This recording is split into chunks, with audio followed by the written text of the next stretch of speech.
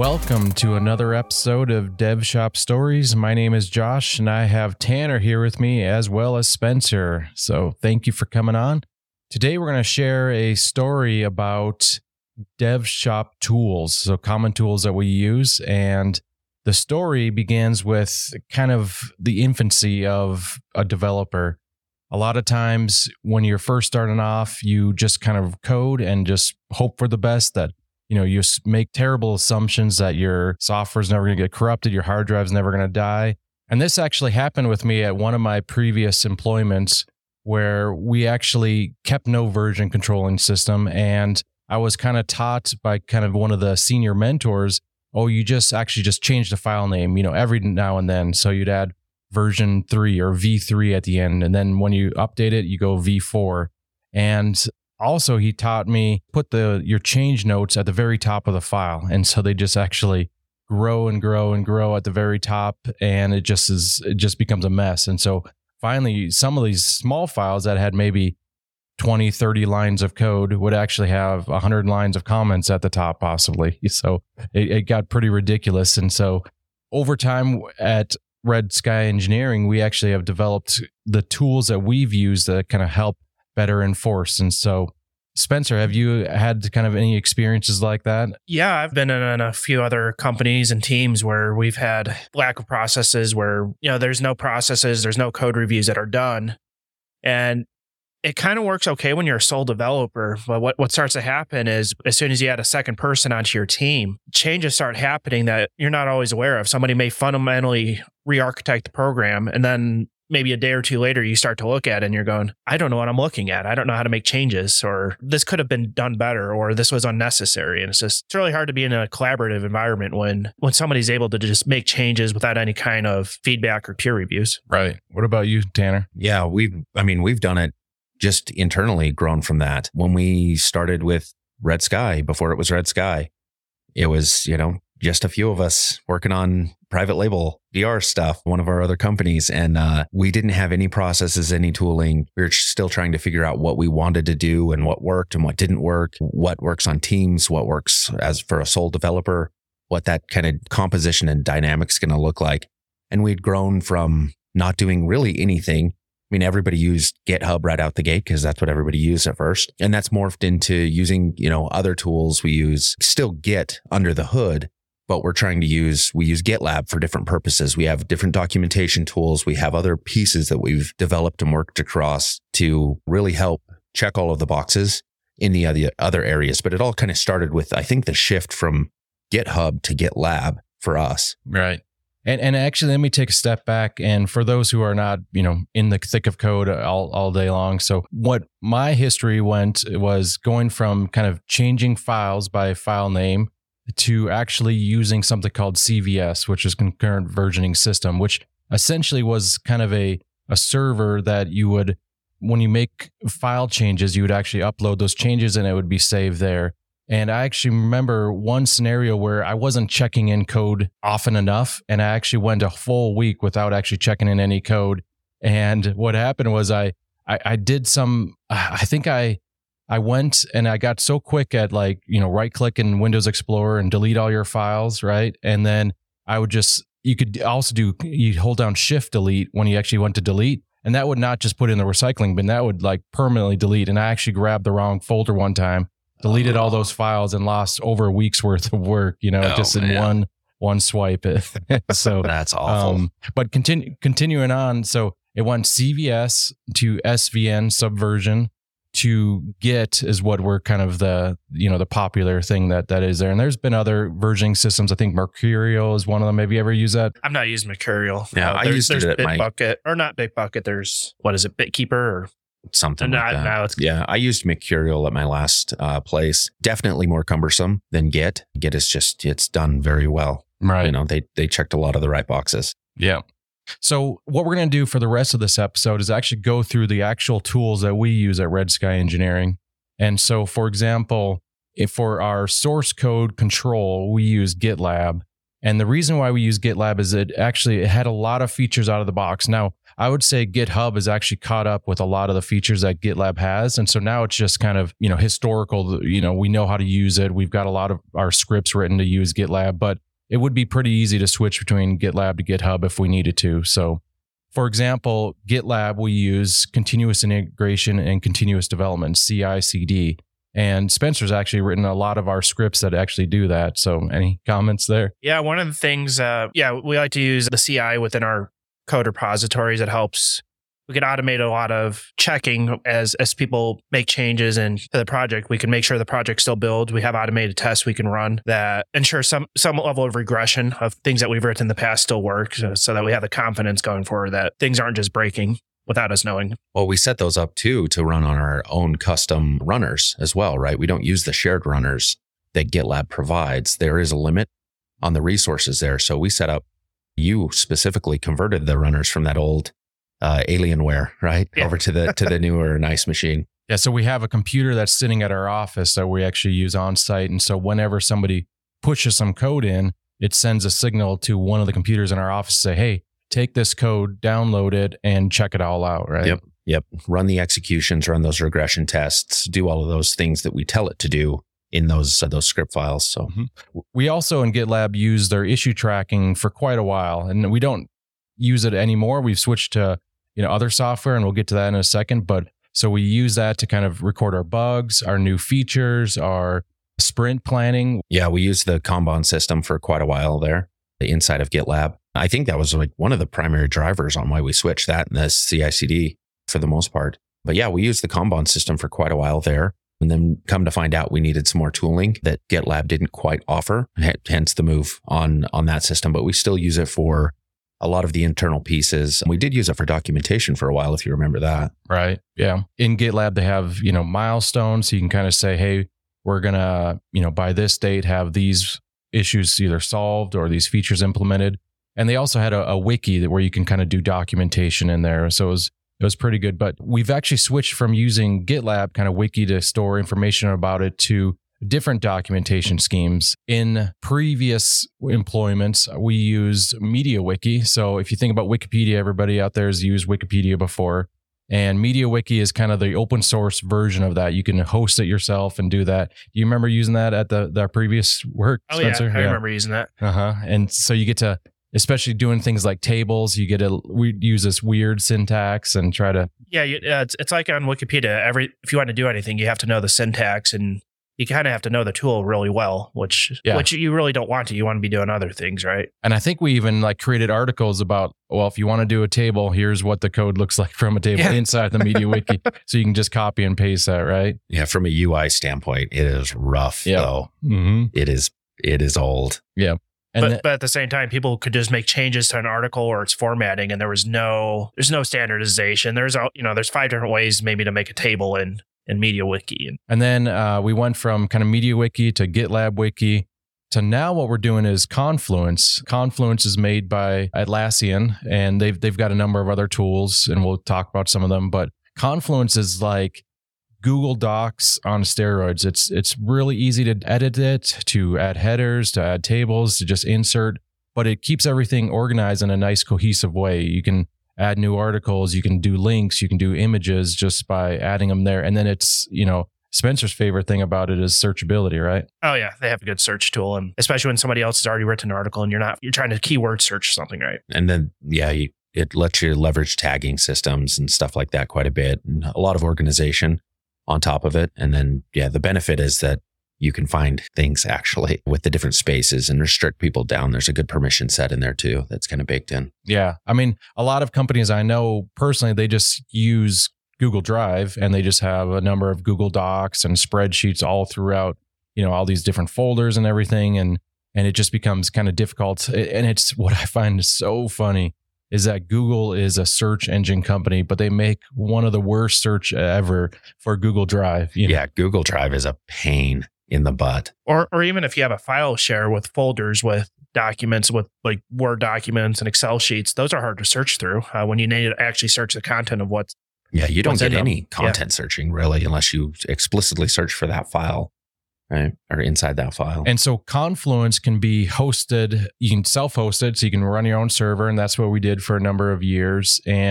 But then you have to worry about uptime. I've had it where it's crashed before, and I had to go in and do repairing of files and just all that headache. To now their big push is the cloud. And what really got me hooked is you can do 10 people for free in one space. And so we had users 1 through 9 with people's real names, and then we had developer Johnson as the 10th user, and everybody that was new after we added more people to the company was developer Johnson, right? For quite a while, Yeah, it was a long time too. Well, and going back to that self-hosted option, I think Confluence that's only an option now, I think, for enterprise companies. Yeah, they deprecated the one that we did before, the self-host. Yeah, especially for smaller companies, they don't even want to support that anymore. They want to push everybody to a SaaS model, which can't blame them. And so we have obviously switched over to cloud. It was seamless. We were able to import everything, and then we now pay for everybody. And we actually now have added it so that our requirements for a project are outlined inside of Confluence, and we give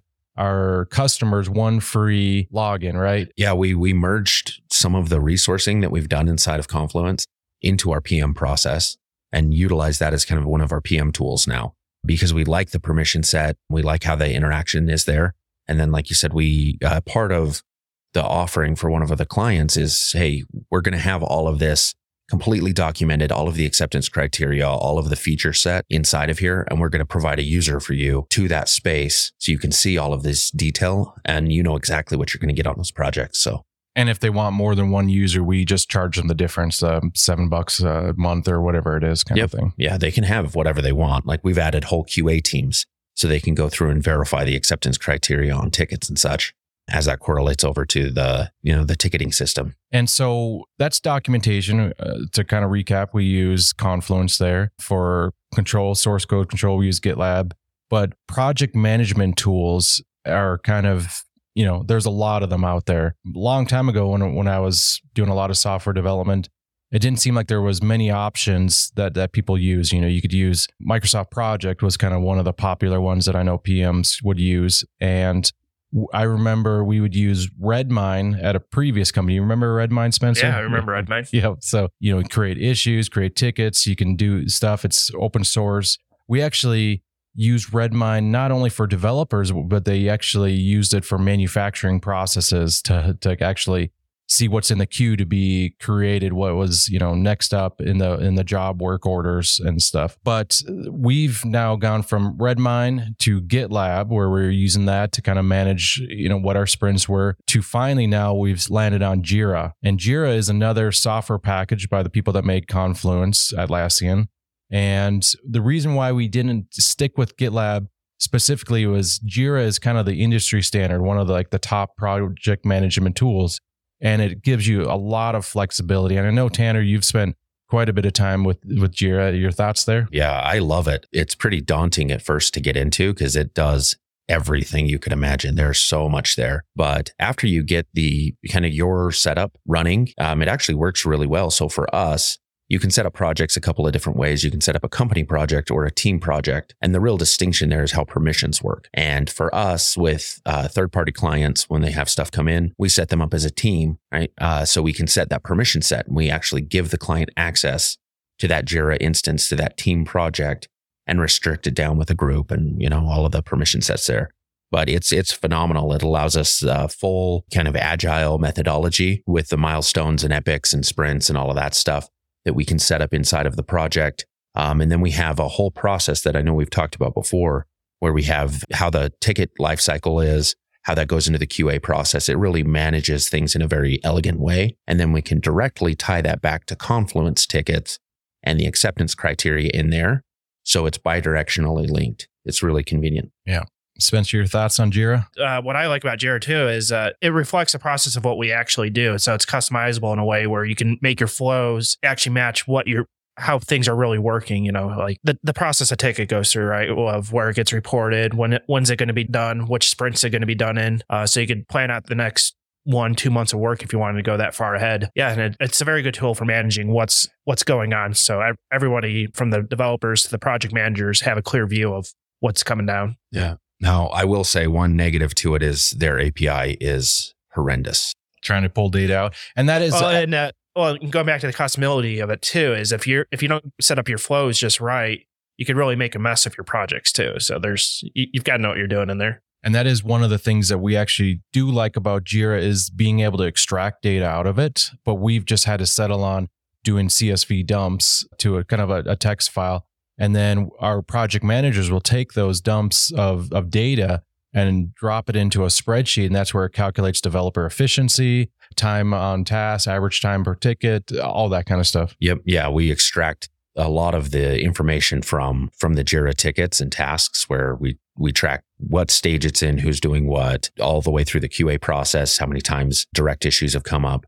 We can extract all of that data and then run a bunch of analytics across it. It's really nice. So to kind of recap, Jira, again, is a great tool. It's difficult to set up, but once you have it set up, it's flowing and it works well. Going on to design tools, the next one is how do you have a UI designer, show to a developer what needs to be created? And our progression at Red Sky Engineering has gone through a number of different steps. One is there is no design. Yeah. You just kind of code it. And we had some coders that were better at design than others, right? Yeah. And so just make it look reasonable. Yep. Developer design is a huge negative. Don't do that. Yeah. You should see some of my UIs. Which is, let me go on a side tangent here real quick. We used to do a developer test that they had to do before they'd come in. And we would give them this challenge of, hey, make a website that shows a list of users and a table and add a user, delete user, change a user. But we gave them zero design to work off. We just said, yeah, just, do what you want. And the designs we got back were so horrendous. Yeah. Some of them were okay. Yeah. Nothing was ever good. Yeah. They were okay, but some of them, man, my eyes still burn from the colors.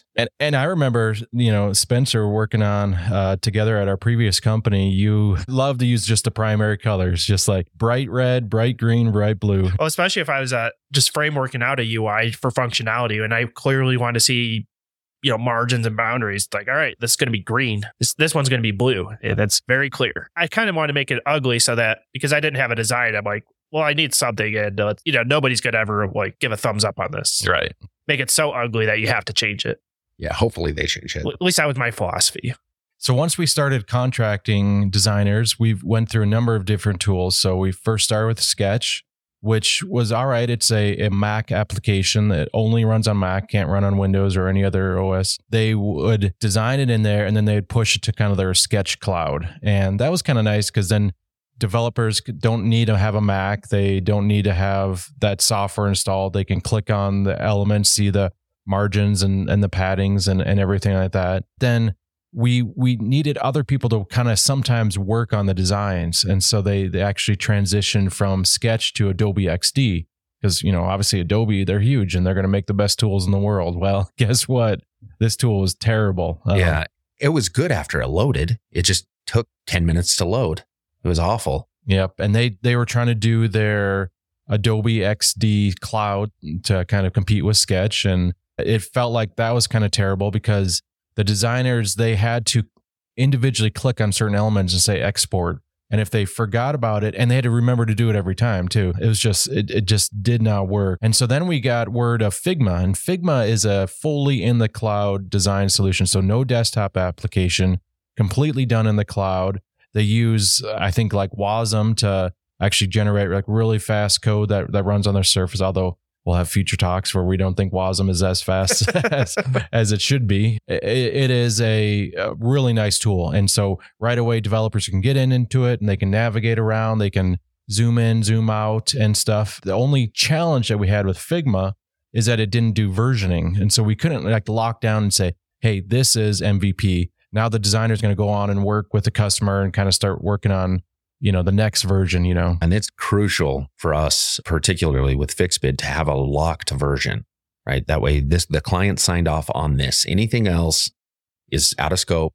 It's not in this project. It's not on this work order. It was locked here. The nice thing too, that we didn't mention on Figma that is the collaborative nature of it, right? Is you do have multiple people working on the same document at the same time. Right. There's a lot of nice things to it. I kind of want to interject here a little bit, but So what's the advantage these tools give developers or the whole process versus just getting a PNG from a graphics designer? Again, in our previous company, that's how we got our graphics design. It was just, here's a PDF or here's some PNGs. Make it look and match and stuff. We've had clients who have done that same thing. Yeah. They just wanted a picture. What is the advantages? Yeah, what are the advantages of these tools? For me, it's the capability of seeing pixel accurate representations of what you need. And so for that, what I mean is you can actually go into these tools and you can click on a button and you can you have that button highlighted and selected, and you move your mouse over to the left side or the right side and it'll say, well, you need a 16 pixel margin this exactly, and you need that. Whereas what I found a lot with a PNG of here's what the design looks like is that developers try their best, but they're not the greatest at seeing patterns and consistency. And so they just, they're like, oh, it looks close enough, kind of thing. Yeah. Well, and it's, you get the consistency out of the design where it's like, hey, for us, we standardize on like our 8 pixel margins, right? Or variables of that, variants of that. So to have that standardization, because like you said, I mean, I can't see 3 pixels versus 4 pixels. Right. I mean, some people can, I can't, Well, and going back to the images, or end up starting to use ruler tools and not like, and it could be a difference of 3 or 4, and it depends on where you click on your ruler. Yeah, it's highly, highly subjective. Yeah. And so these tools make it nice. The other thing that they allow you to do is easily export. And so a designer might put in a number of different icons. And for the developer to actually get those icons out, they might, with the PNG, they'd either have to go back to the designer and say, hey, send these as separate files and do that. With these tools like Figma and Sketch, you can actually click on them and say, export the assets. And for that, you'll get a zip file that'll have your icons or whatever you need specifically from that. Yeah, but that didn't give us everything, right? We had mentioned it didn't give us versioning. So for us, our designer, Caitlin, actually found a tool that she really liked that helped kind of bridge the gap between design and development, where there can be a lot of conversation, annotations on behavior, things like that. It's called Zeppelin. We use actually a combination currently of Figma and Zeppelin to really bridge that gap. Figma is phenomenal for a design tool.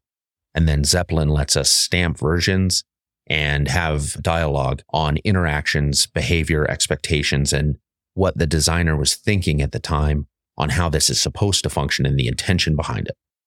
And I can go right there in Zeppelin, and if I have a question on the behavior or maybe something that doesn't make sense in the design, I could just comment right there and be like, our designer, Caitlin, she's answering within like 5 minutes. Yeah, she's great. She's phenomenal. Yep. I mean, all these tools, Figma and Zeppelin, they'll have tie-ins to Slack. So that is one of the things we didn't mention. Our communication tools, we use Slack for our developers and designers to communicate, but you will add a question in Zeppelin, and then Caitlin would respond, and all of a sudden you get a Slack message saying, so-and-so responded. And so it's really fast, tight feedback loops there. The other thing with Zeppelin, I believe, is like you're saying, the annotations and the behaviors. With Figma, you can do comments. You can leave, little comments, but Caitlin can specifically tag certain things as, here's the behavior. When you click this button, I want to have a slide in animation, and I want to have this new page come in, or whatever, and then annotations would just kind of give more context to the developer, see what needs to happen there. Yeah. And then for me, I like one of the nice things about Zeppelin is it gives me that whole flow. So it's just laid out a little differently. Now, there are nice things about Figma where I can kind of zoom in and out and go wherever I want, but Zeppelin constrains a little bit more to specific flows. So if I'm going through the account creation flow, right, I get that entire process, step-by-step process of what those pages look like. So to kind of recap, design tools, we use Figma plus Zeppelin, but then we have a QA team. And so we have a lead QA person, quality assurance when I say QA. And then we have, some other people that help out there and possibly automated tests and somebody that's writing those. But the tools that we use, we started off with just Google Sheets, right? Every single page, every single interaction. We wanted to test everything, right? Yep. Yeah. And it's cumbersome. There's a ton of work to keep those sheets up to date. Anytime they had to do regression testing, I remember every time with one of our old systems, they would just shake their head and it's like, oh man, okay, we got to go replicate this whole thing and go through this 100+ column or 100+ rows of test cases. And it's just a big, heavy thing.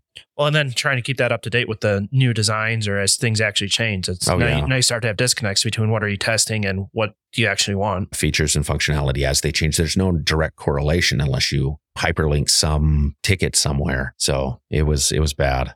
Yeah. So we moved on from Google Sheets, and we still use them for, I'd say, kind of some smaller projects. We might use that, but Jira has paid plugins that you can actually get, and X-Ray is one of the ones that our lead QA person landed on was X-Ray, and that allows you to kind of associate Jira tasks, tickets, features, user stories to kind of a specific test and have the actions that are going to have to take place to test this out, the test results, and all that's kind of contained nicely in Jira. Yep. And it represents the development tickets. Like that's how it interacts, is just like one of the feature tickets or a task or a bug or whatever.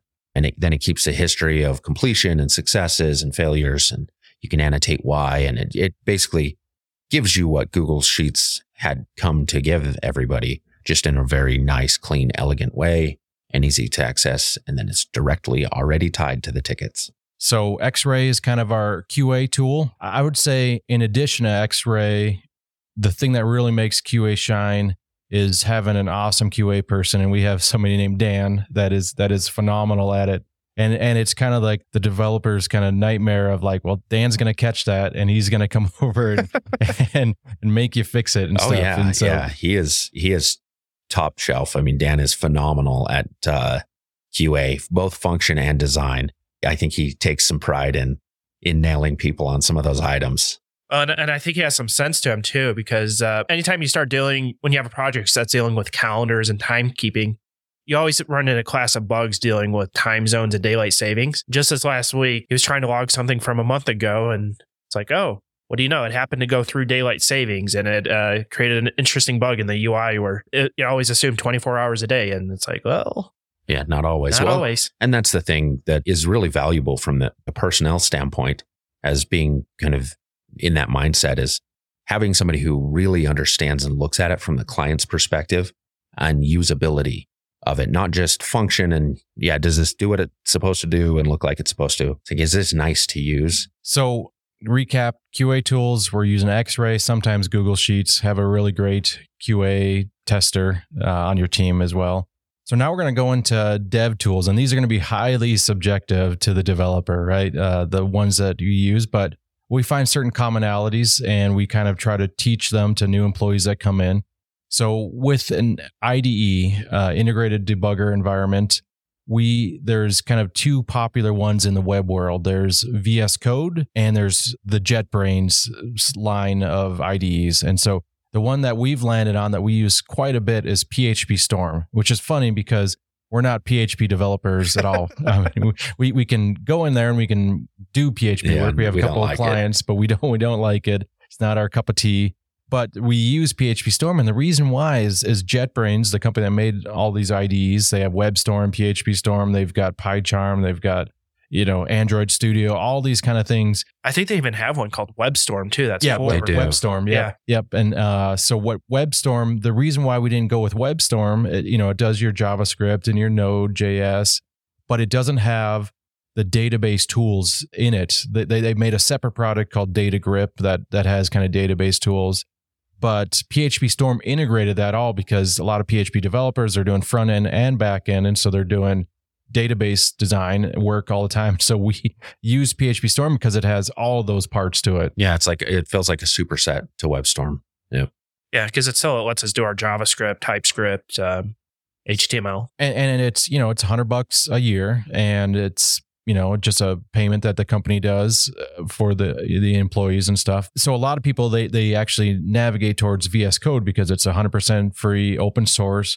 But what you get with VS Code is you get to build your IDE, essentially, is the way I look at it. Yeah, they've got plugins for everything. Yep. You get to find the plugins. You get to configure the plugins. You get to, make sure they're up to date and do all that kind of stuff. And it doesn't feel like it's all inclusive, and you don't have a company that's making money that puts it all together in a nice package. Yeah, for me, it's kind of funny too. It's developers are funny. We use it every single day, right? Like it is our tool. If I'm a framer, it's my hammer, right? It is what I do every day, but we're so cheap and don't want to pay $100 a year for what is a phenomenal tool. Or if you go to Visual Studio Land, like they're charging more than $100 a year for that. Oh yeah. Yeah. Anything that's your .NET stuff. And then, so again, when we get to database tools where you're kind of looking at data or changing the structure of a database, popular tools are kind of like MySQL Workbench, and I think there's like Tiger database tools. But again, since PHP Storm has a built-in, that's what I typically use. What are I know, Spencer, you've jumped around a little bit. Yeah, I would say I use probably PHP Storm for most of the database things. Sometimes there's some inefficiencies with its database, so I might use MySQL Workbench if that one tool. I could probably do 90% of my work just in that one IDE. The thing I really like about the PHP Storm database tool or data grip is that I can connect to a ton of different database types. So I can connect to my Mongo database. I don't have to go into, Mongo Shell. I can connect to MySQL or MariaDB. I can connect to Microsoft, MS SQL. I can, whatever I want. They have, probably 30 plus drivers to connect to the different databases. So I get everything that I need all in that one tool. And then there's other tools and other plugins that you usually get with PHP Storm. One of them was Redis. Redis is a great kind of memory caching software technology. And there was no initial built into PHP Storm Redis capability. And so we'd always buy it's like $1 or $2 a year Redis plugin. And some developers are so cheap, they don't even want to pay that. They'd rather use the command line and log into the Redis server and do stuff like that. I don't even think Redis makes a good GUI for their own utility. No, yeah, it's command line, which is fine. But again, the value of having it all in your IDE, I can just use shortcuts and I can get to whatever I want. It just speeds up the development cycle quite a bit. However, with that said, PHP Storm just released their new version just a week ago, and it has built-in Redis support now into it. I guess you can't complain about the $2 anymore, right? The funny thing about the $2 is I think people didn't want to go through the effort of making like an account, like a purchase order, an account just to buy this like $5 a year piece of software. Right. Like there's just an annoyance to that. The next big topic is operating system. You got people that are Windows, Mac, Linux, right? And then at our dev shop, we have a mixture there. We have a lot of people, I'd say 95% of people are Windows users, a few Mac users. And we had one guy for a while that was just pure Linux Gen 2, build it from scratch for Spencer's first 2 days building his operating system. Yes, he did. It was so long. But we use Linux quite often in our servers, in our, GitLab runners that we're talking about there. And it just becomes, it's almost necessary. If you're in the open source world, you need to have Linux and Linux knowledge, right? Well, yeah. And even our Windows developers are still developing within WSL, which is just a Linux subsystem for Windows. And Mac is very similar to that Linux ecosystem too. It's a lot of the same commands. And yeah, so we have actually taught classes. So we try to do continuing education with our developers. And so we want to make sure that they're very comfortable in Linux. And so we have video resources and tooling and teaching and stuff where we go over Linux command line. Yep. Yeah, it's important to know. I mean, if you're going to do, like you had mentioned, anything in open source and web development, you have to know the Linux command line. And so, like Spencer had mentioned, there is WSL, and now there's actually WSL 2, which is the one that I'd definitely recommend because it runs a true Linux kernel inside of it. But before that, we actually ran Git Bash, which was somebody that took Bash as one of the command line programs that runs there, and somebody has ported it to Windows. And so you'd actually bring up a terminal in Windows, but you're always still on the Windows file system. You couldn't use, every package that you wanted to use had to have been ported over to Windows. You weren't actually using native Linux software there. Yeah, there were some nuances with that we kept coming across when we would try to, like you said, have a new package that we wanted to use, or just some of the runtime issues that we were coming across between the Windows OS and the Linux OS, specifically like case sensitivity and stuff like that. Yep. WSL2 is definitely recommended at Red Sky Engineering. And then we kind of get into other tools and scripts that kind of run. So Prettier is one of the ones that we actually use quite often. And what that does is whenever you go to save or if you run a command line, it just takes the code formatting out of the equation of arguments, essentially, is the way I look at it. We basically set up and say, hey, Prettier is going to take your file and however you typed it, it's going to format it to the way, very opinionated way that Prettier wants it. And we just said, accept it. And then developers aren't fighting over how we indent in or how, it's just like, well, the formatter just does it for us. Yeah. Well, and we took it a step further and put that on a pre-commit as part of one of our continuous hooks for CI/CD, where it will run that formatter before your code even gets committed. Right. So you don't even have to think about running it. So just. Yep. It's out of sight, out of mind. It just is all the same. Now, here's the thing is that sometimes those hooks could be bypassed and somebody could still submit the code. And so what we did was we actually put it as one of our GitLab CI/CD checks. It says, run across the files that they just committed. Does it still pass? If not, actually put it as a failure. So you can't even merge that code into our dev branches. So, and then you also have linters, and linters are things that will basically inspect your code as you're typing in and kind of give you warnings or status about, hey, you're not following the proper procedures, or you're not, it's not necessarily the code formatting. It's kind of the code that you actually have in there, whether it follows the standard that you have there. After that, we have kind of TypeScript versus JavaScript. And this is kind of a funny one because, obviously a lot of people learn JavaScript first. And so that becomes the language that they're really comfortable with. And especially if they didn't come from a strongly typed background, if they didn't do, strong C or C++ or C#, those types of languages as their first language that they learned on, they don't get the whole reason of like, why do you need to say something is a number or an int or a Boolean or a floating point number? And so they don't feel that, kind of thing. They're like, why can't I just say var, var name, equals Josh. Yeah. And so when you start introducing TypeScript to them, they feel like they're being handcuffed. They feel like they're only typing on the keyboard with one hand, right? Yeah, well, because JavaScript, for all intended purposes, is the Wild West, right? You can do anything you want, and you can start making changes. And now, do you still have code that it even has compatible interfaces with it? Are your return types compatible? Not everything's a string or a number. You can have a complex return object. Oh, absolutely. Well, it's funny. We were talking about this yesterday of like, back in the day, we would have to, the only way with JavaScript to really see what is going on is to learn your debugger, right? So you had to put in a breakpoint to see what that object actually was. Because there's nothing that tells you what it is other than at runtime. So it was crazy. I remember when we were first transitioning over to TypeScript, right? You had played with it and we're like, all right, we're going to do this. And I fought tooth and nail over that. I did not want to do TypeScript. Yep. Yeah. And so much so that McKay, my partner, came to you and said, hey, we need to quickly spin up this new project. And so you spun it up as JavaScript. And when I started looking at it, I'm like, wait, this is JavaScript. This is not TypeScript. Yeah. And I came over and pulled over and said, well, let's redo it again. And let me help you, through the pains of TypeScript and stuff. And now you're a huge TypeScript advocate. Yeah, I love it. I wish all of our stuff was TypeScript at this point. But yeah, it's that initial ramp up time of like, okay, how does this work? What is it? What are the nuances compared to JavaScript? And coming to that realization that, hey, it's not actually handcuffing you. It's really actually liberating and convenient. It saves you a tremendous amount of time, especially on a team.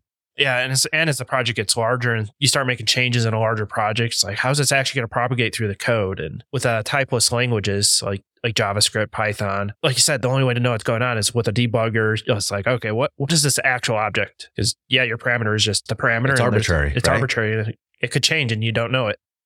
Well, that's a good lead in because the next topic is debuggers. And so you can go from not using any debugger, which sadly, that's how a lot of developers have been taught. They use console logs. So they just kind of print out certain states or they just guess and check. But us at Red Sky Engineering, we strongly basically force you have to use a debugger. You have to become efficient with the dev tools that are in Chrome.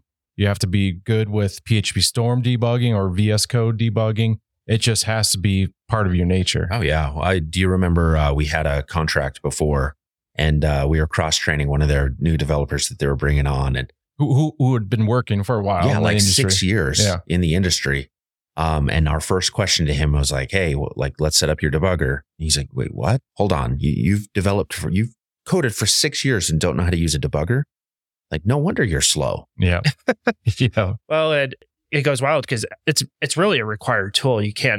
I don't think you can't not use a debugger. And I think you even need to go a step further, knowing how to remote debug things. It may be, if you have a microcontroller, how do you debug that?